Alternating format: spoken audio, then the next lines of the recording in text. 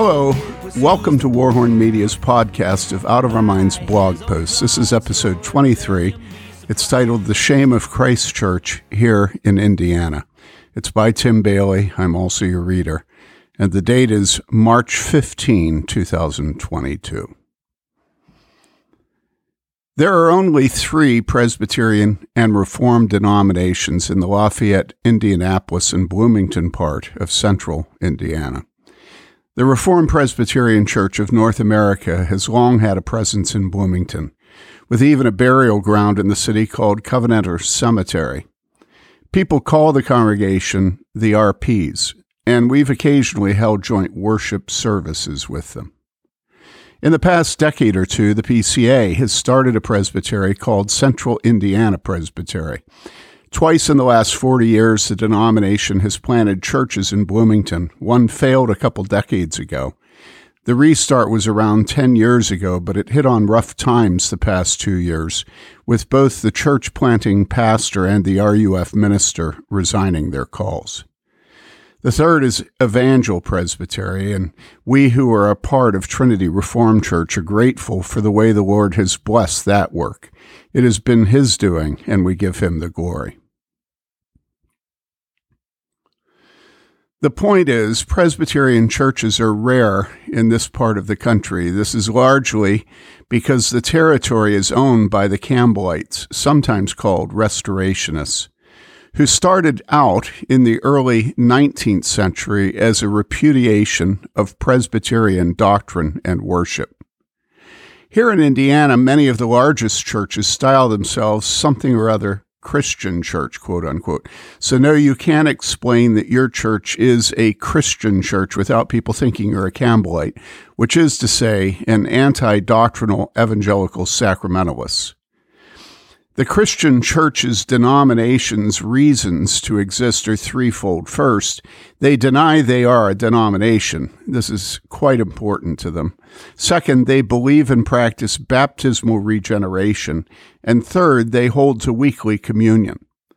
They are all quite certain that, quote, Christ unites, but doctrine divides, unquote. Biblical Christianity of Reformed and Presbyterian commitments has thus had, historically in Indiana, a very limited witness the past couple of centuries. But we took body blows these past 2 years in the form of 2 separate sex scandals which got statewide publicity. The scandals were written up repeatedly in the Indianapolis Star and Bloomington's Indiana Daily Student. The Star and the IDS both ran multiple investigative pieces demanding action by the presbyteries of jurisdiction, providing and linking to lots of supporting evidence. The Star focused on an RP church and its Great Lakes Gulf Presbytery, while the IDS focused on a PCA church and its Central Indiana Presbytery.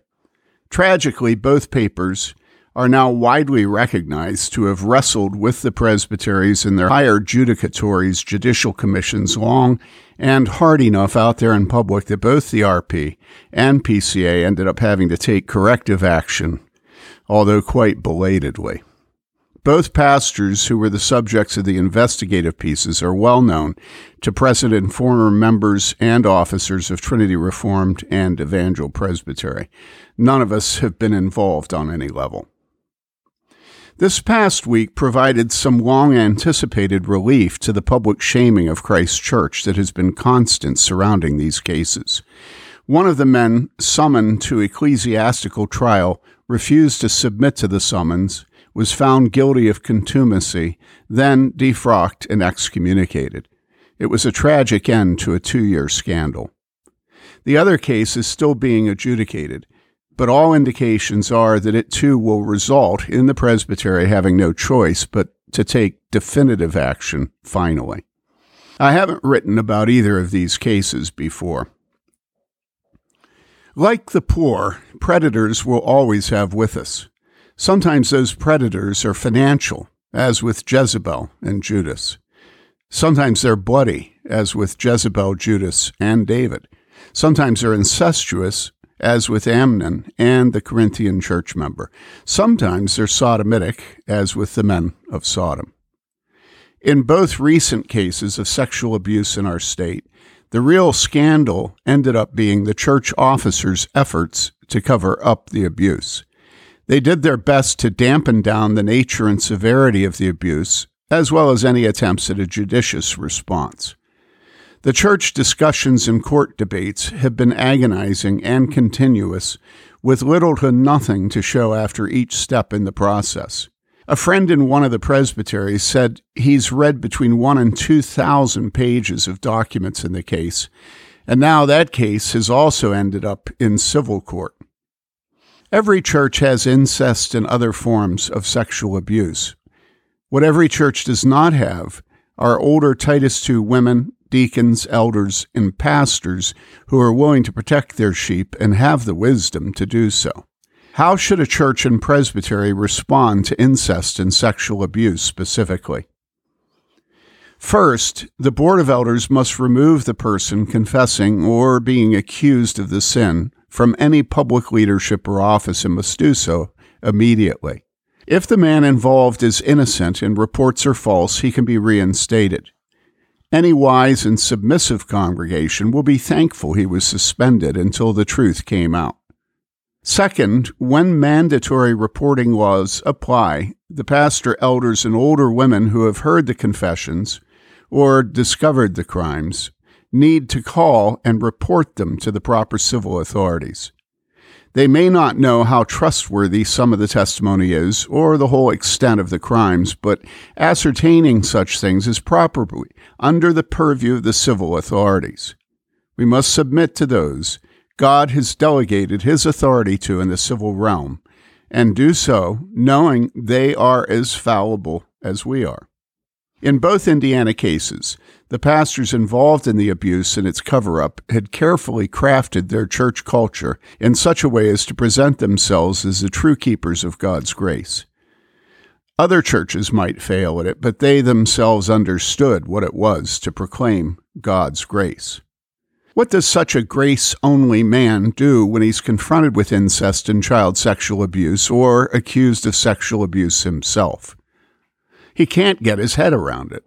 Before that moment, he never conceived of the possibility that he and his particular commitment to grace were not the perfect expression of the gospel that would draw women, children, and men to Christ.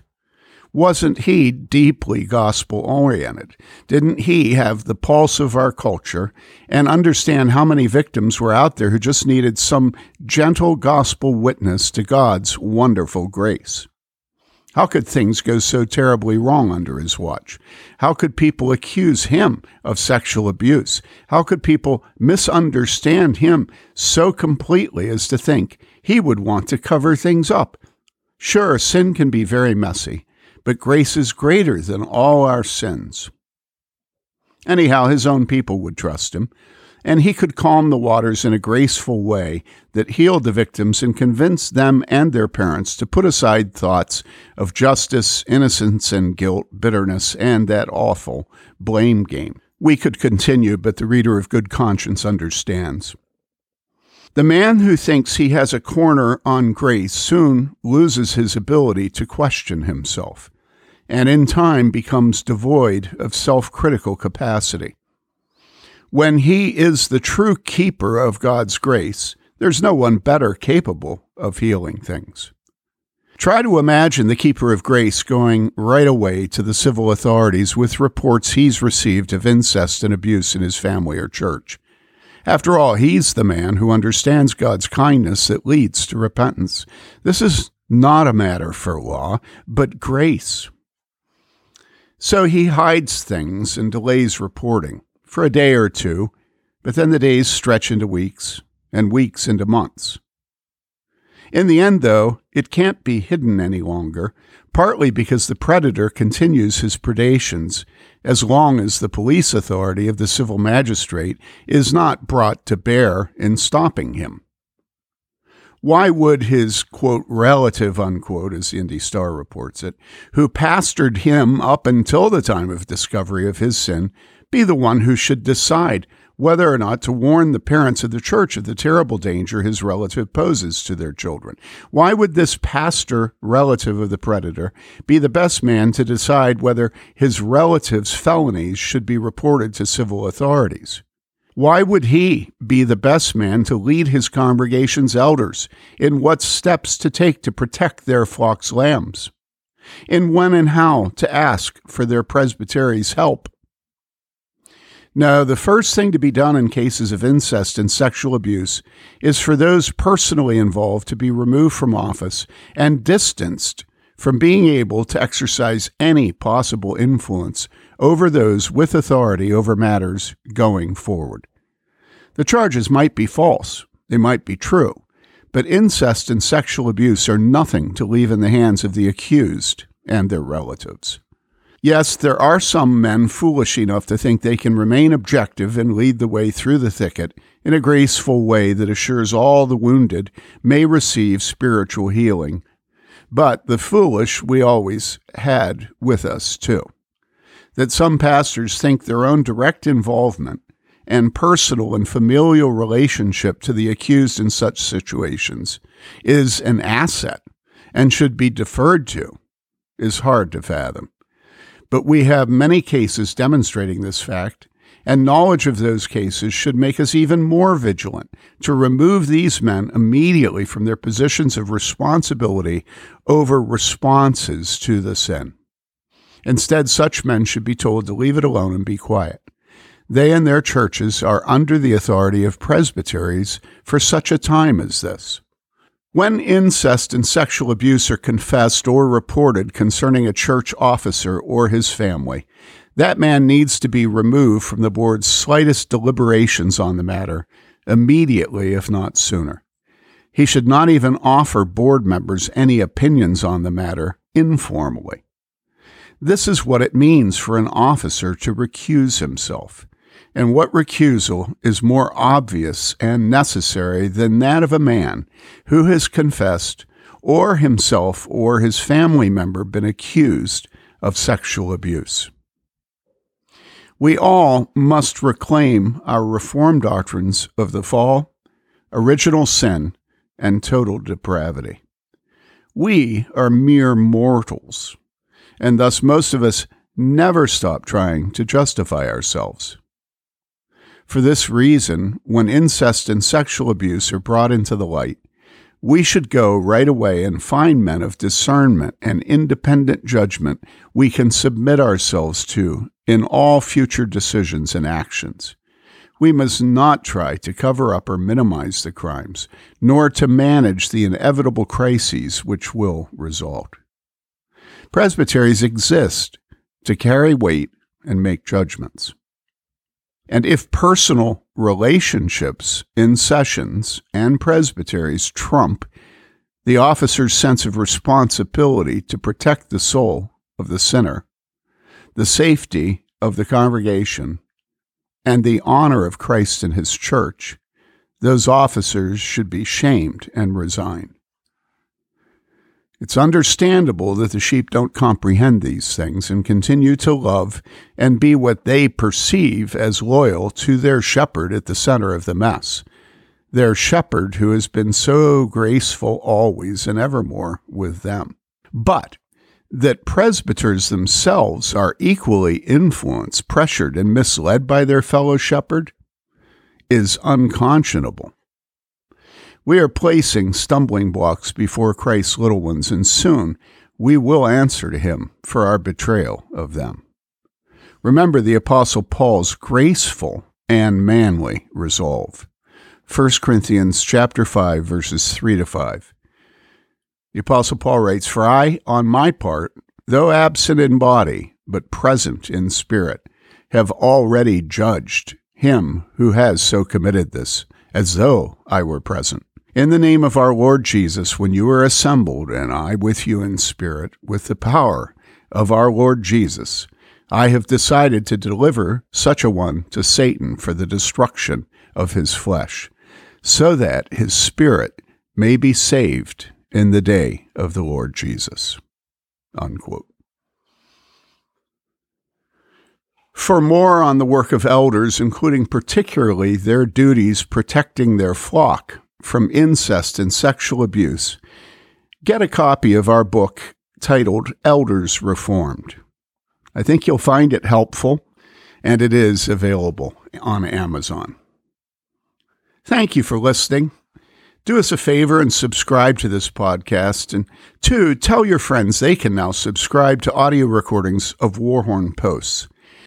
And so now, until our next post, stay warm, devote yourself to loving your neighbor, and love God with all your heart and soul and mind and strength. This is Tim Bayly saying thank you for giving us a listen. Goodbye.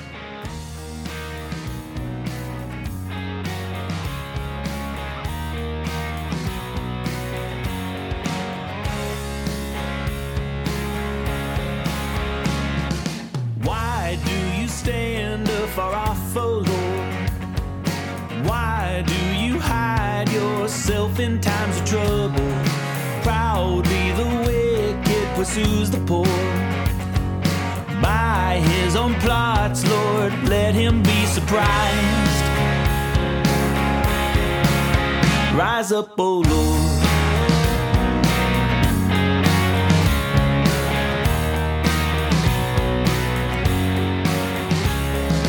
Hear how he boasts of his heart's desire.